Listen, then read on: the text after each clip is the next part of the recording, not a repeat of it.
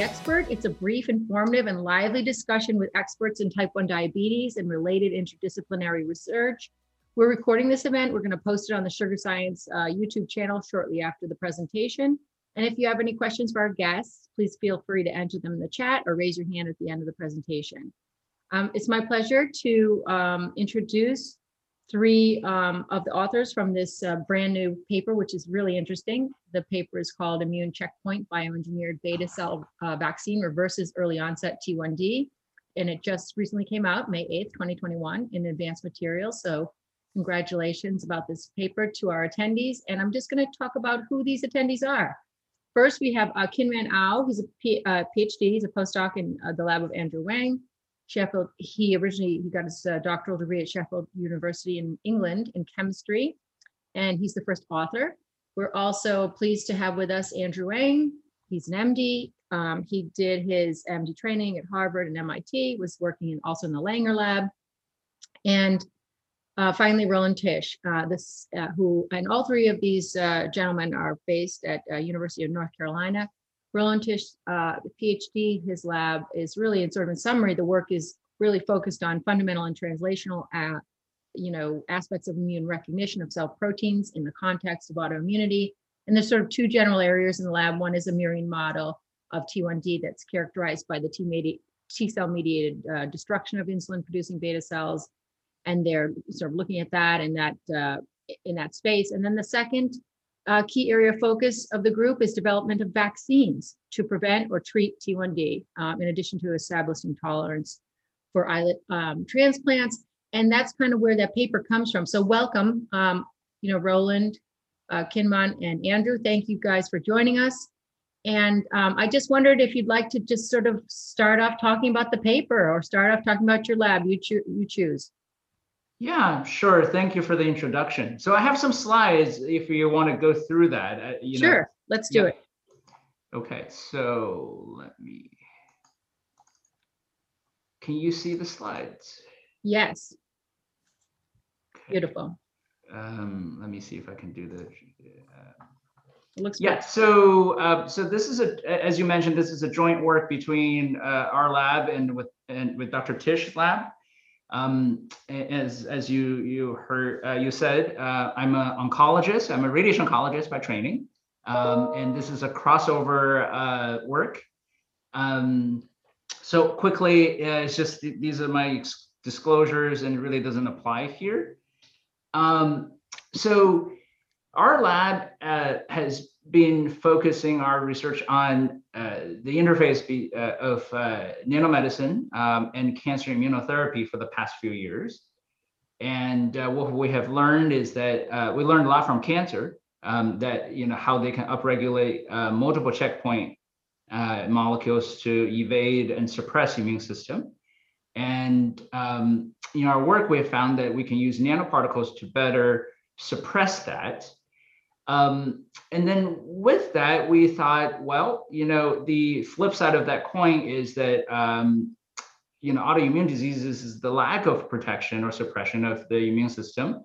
So, can we do something use what we have, use our tools to apply what we learned from cancer and apply it in autoimmune diseases.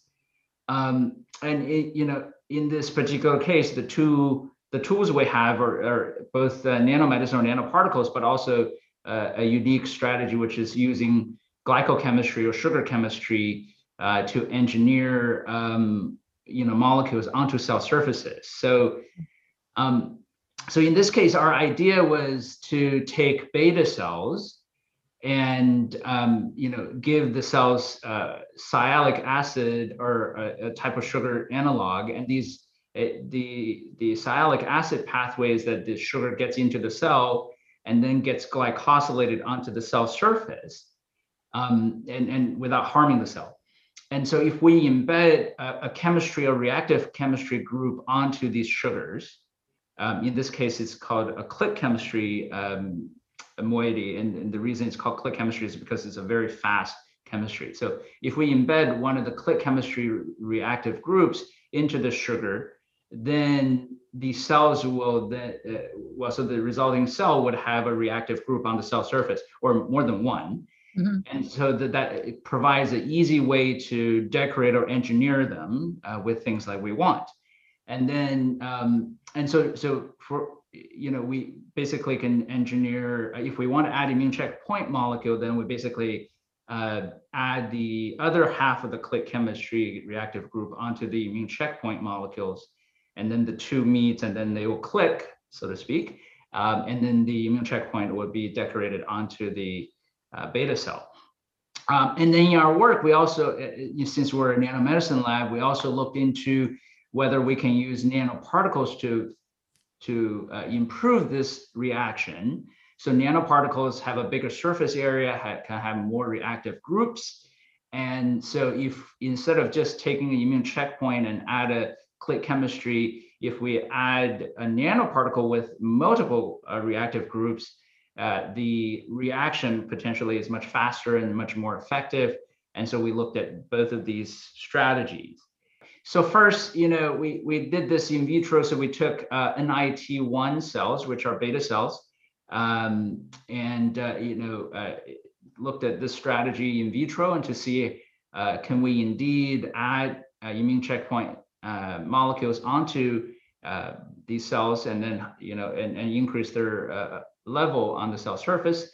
And so in this case, we chose PD-L1, CD86, and Gal9. As you can see here, these are FACS data. So basically, is indeed using glycochemistry, we can engineer these immune checkpoint molecules. Immune checkpoint molecules onto the cell surfaces, and the level increases. And we, in fact, we can engineer more than one, so we can do a combination. And then also interesting is that the levels gradually decrease. Within about 5 days, it comes back to normal. Now you can say that's good or bad, but certainly it's helpful in terms of safety, because these are not permanently modified cells.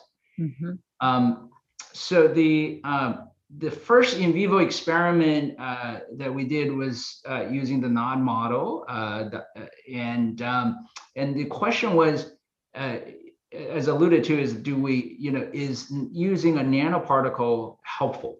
Does that improve the decoration, so to speak, or engineering, or the higher level of immune checkpoint? And so Kim took NIT cells modified with no treatment, or NIT cells given with just free PD-L1 versus the NIT cells modified with PD-L1 with the other half of the click chemistry group, reactive group, and then versus the nanoparticle modified PD-L1. So we basically waited for the mice to develop hyperglycemia, or diabetic symptoms, and then they were given these cells into the pancreas, the intrapancreatic injection of these cells. And as you can tell, is so both the functionalized or modified NIT cells had a therapeutic effect in terms of controlling blood glucose, and then the nanoparticle or the dendrimer modified cells were much better.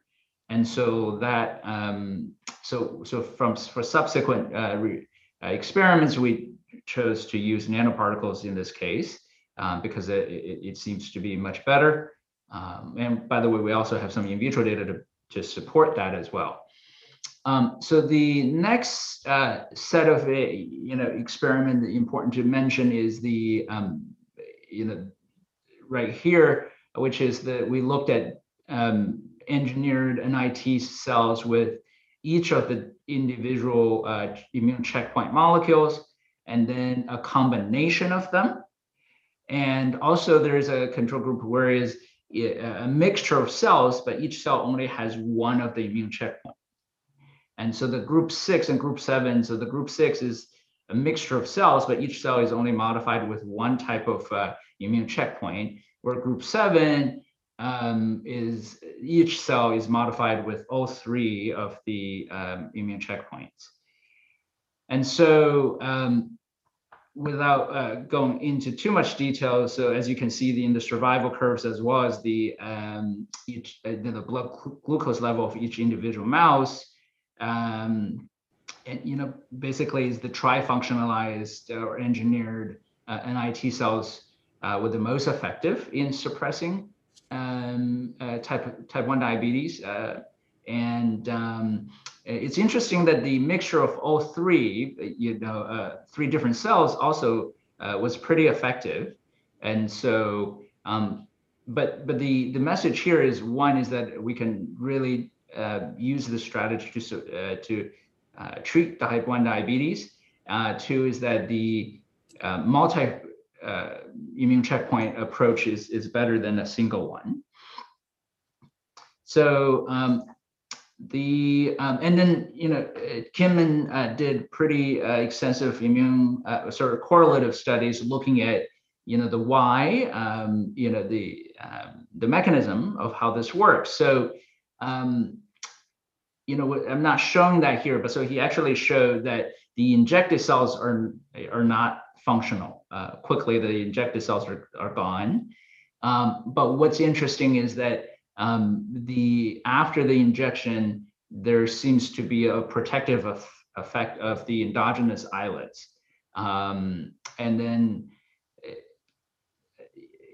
he also characterized the insulitis score index, and the treatment arms, especially the tri-functionalized NIT cells, had the best, had the least lowest level of inflammation. And had the best score. So all this, fits together very well. And then the last one, experiment, which I just want to quickly mention, is that the initial experiments were intrapancreatic injection, and then we had this idea: is one is that that's hard to translate to, is that it may be, if our idea is to exhaust and actually induce some of inflammation, exhaust the T cell response, perhaps subcutaneous injection is much better. But these cells, you can't subcutaneously inject them, and because they don't survive. So we utilized another technology within the lab, which is we have this technology for generating decellularized organs. So we generated decellularized pancreas. Implanted the NIT1 cells onto the decellularized pancreas matrix and did subcutaneous injection, and again looked at how well we can suppress type 1 diabetes, and the data is even better than the intrapancreatic injection. So that was very exciting. So we're very happy. So just quickly summarize is that, we showed that we could indeed engineer beta cells with immune checkpoint molecules using glycochemistry and nanotechnology.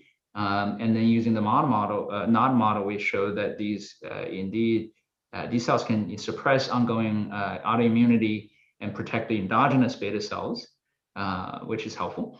And we showed that, the best is actually to use a combination of immune checkpoint molecules, and then if we embed them in decellularized pancreatic tissue and do it subcutaneously, that seems to be the more effective method. We think there is a chance for this to clinically translate, whether it's to suppress the initial onset of type 1 diabetes, in that it's acute or subacute period, or we can apply this strategy for transplantation, for against immune rejection type of scenario. So that's just a quick run through of the work, and then just want to emphasize is that this Kim did bulk of this work is extensive work. And then, as oncologists, we're crossing over, and we worked close with Dr. Tish, and who provided a lot of guidance and really helped us, get this work done. So Yeah, so it's a team effort. So I'll stop there. Okay, fantastic. Can you stop sharing? Yeah, so I'm And we'll trying have our to. panelists come on, and then we can just sort of chat about this. This is really interesting work, very detailed, and I'm assuming that this level of detail. Oh, thanks. I'm assuming Kinman had a lot to do with this, so congratulations to him as well. Um, it's really interesting, and I guess I have a couple questions.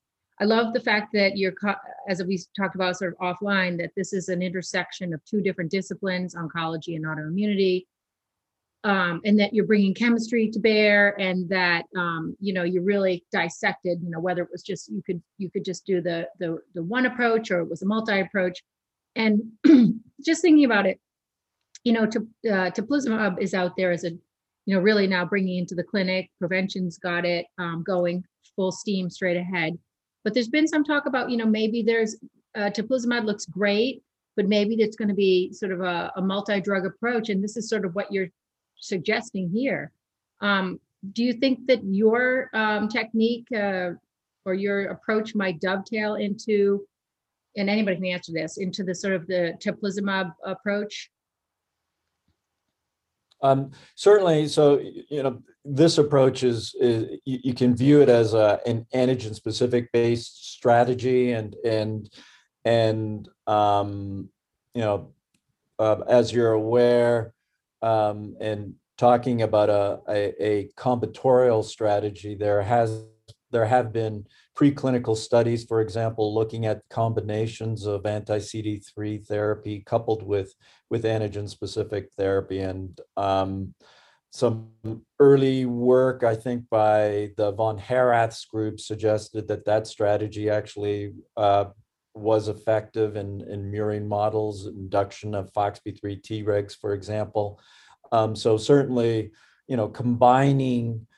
potentially combining these as well in a clinical setting certainly is a possibility.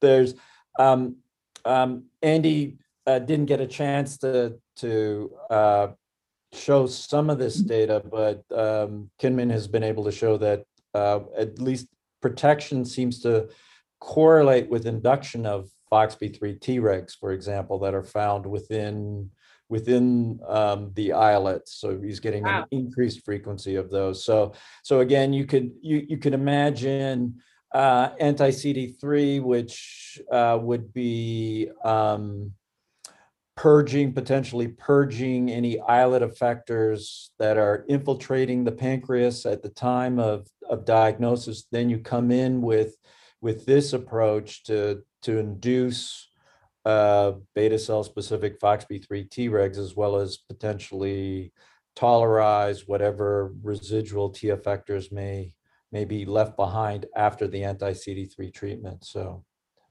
Yeah. the potential is certainly there. Yeah. And I wonder also if you are able or open to commenting on sort of what's your next steps. Oh, so from a technology perspective, I would jump on the technology side, and then Roland, you can fill in the biology side. So technology side, we have a lot to work on or untouched, right? So we only looked at one type of nanoparticle. These are pretty small, and it ends up that it's actually just one-on-one ratio between the immune checkpoint and the particle. We can certainly tune that up, like we can make the particle bigger, and each particle will have multiple immune checkpoints. Mm-hmm. So that's one. Two is that we really just picked 3 immune checkpoints. There are a lot more. Which combination is the best, we don't know. So there's a lot to work on that. 3 is that so this approach is really like ex vivo engineering of cells. We can also do in vivo engineering. So we could potentially we can administer the glyco there's the sugar analog in vivo, and then do engineering or decoration, so to speak, in vivo. So there is quite a bit to do on the technology side, and Roland, please fill in on the. Yeah, like, so I think, it gets back to the mechanism by which this protective effect is being induced. Because what is actually very intriguing is the fact that shortly after administering the functionalized insulinoma cells, you are getting a decrease in the number of T effectors within the islets. Now, again, FOXP3 Tregs may be contributing a little bit to that, but the fact that you're getting diminution in T effectors suggests that somehow, some way, you're also impacting those that pool of pathogenic T effectors, and whether that's through potential mechanisms of anergy, exhaustion, for example, clonal deletion, we don't know. So really, we'd like to delve in and drill deeply in terms of what is happening within that conventional T cell pool of beta cell specific effectors, what's happening in terms of the FOXP3 Treg side of things. What is it about the functionalized insulinoma cells that are driving potential expansion of FOXP3 Tregs?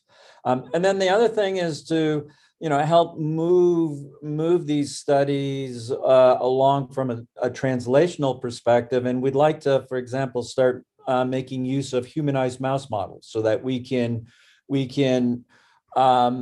carry out similar experiments and ask the question, do we see the same type of events ongoing with a human T cell pool, for example? So really, there's a lot to be had here in terms of just defining mechanisms and potential uses. So, Yeah, no, it sounds like you're going to need at least one or two more postdocs. you have a lot of, I mean, there's so many interesting avenues to pursue. I mean, it's really interesting. Absolutely. Kinman, would you like to weigh in on anything? That's fine. Okay, he's just listening. That's totally fine too. I wondered, we spoke with Barack Bloom at University of Wisconsin. He does have some really interesting mice strains. I mean, maybe he's someone to talk to. If you were thinking, I mean, just sort of like throwing it out there, what would be, if you wanted to sort of try this out in a non-mouse model, how would you proceed? A non-mouse model. I suppose you could always move into the use of non-human primates, for example, because there certainly studies have been ongoing looking at different therapies being used in the context of type 1 diabetes, doing some preclinical studies. That would be one potential approach in terms of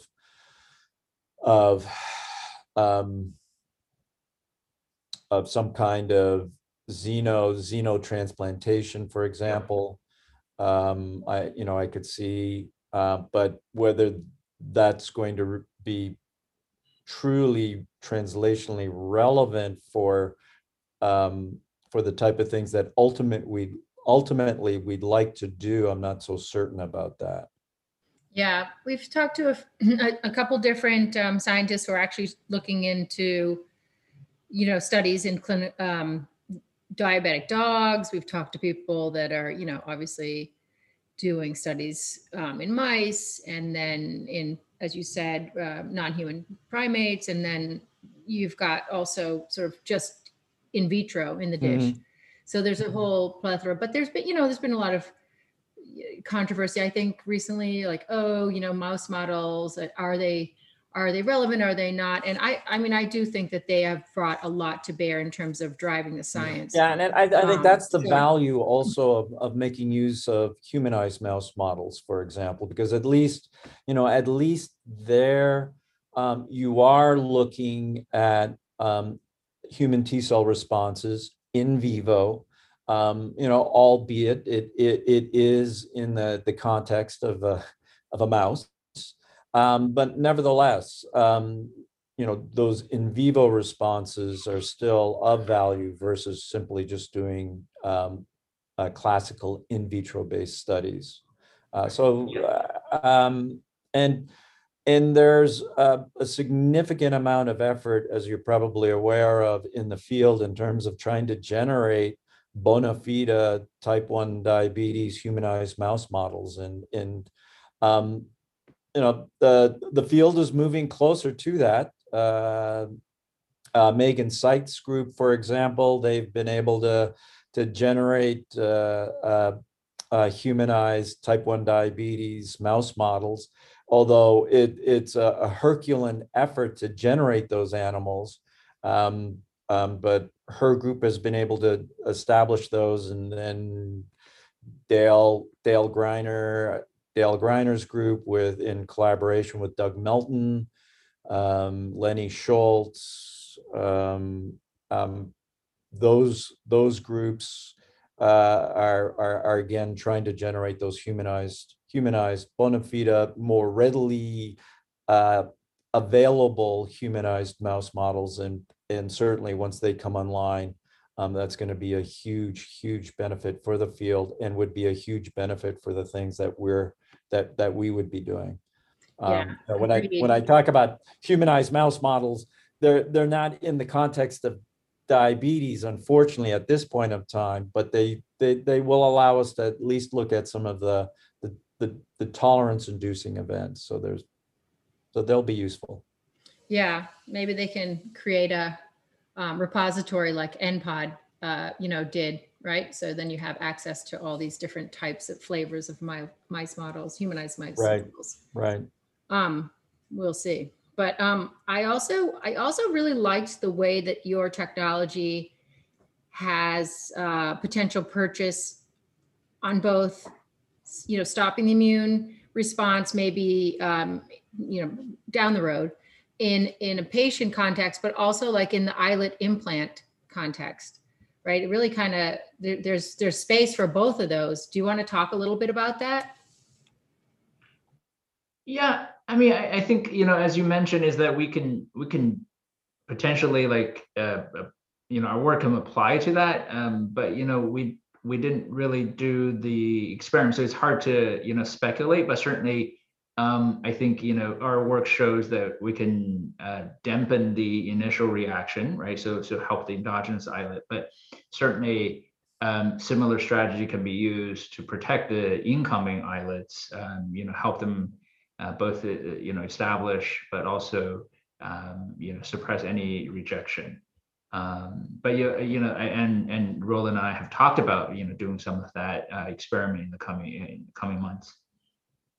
Yeah, really, it's a really exciting time. I didn't know if anyone else in the audience, Henrik, or anyone would like to ask any questions. I think for now, people are okay. I guess I'd like to say thank you guys both for all of you. Very exciting stuff I see in the chat. Yeah, it is really exciting. So I just would like to say thank you so much for sharing your time with us and highlighting your work. If anyone has any questions, please, I guess, feel free to reach out to you. I think that this is a place where a collaboration could really be, I think, pretty powerful. So, absolutely. Yeah. Absolutely. All righty. Well, that's fantastic. Thank you again for joining us. And we look forward to your next steps, what you're doing next. Thank you, Monica. I certainly appreciate the invitation and interview. So thank you. Yeah, absolutely. Have a great rest of your day. Thank you. Very nice meeting you. It's nice to meet you.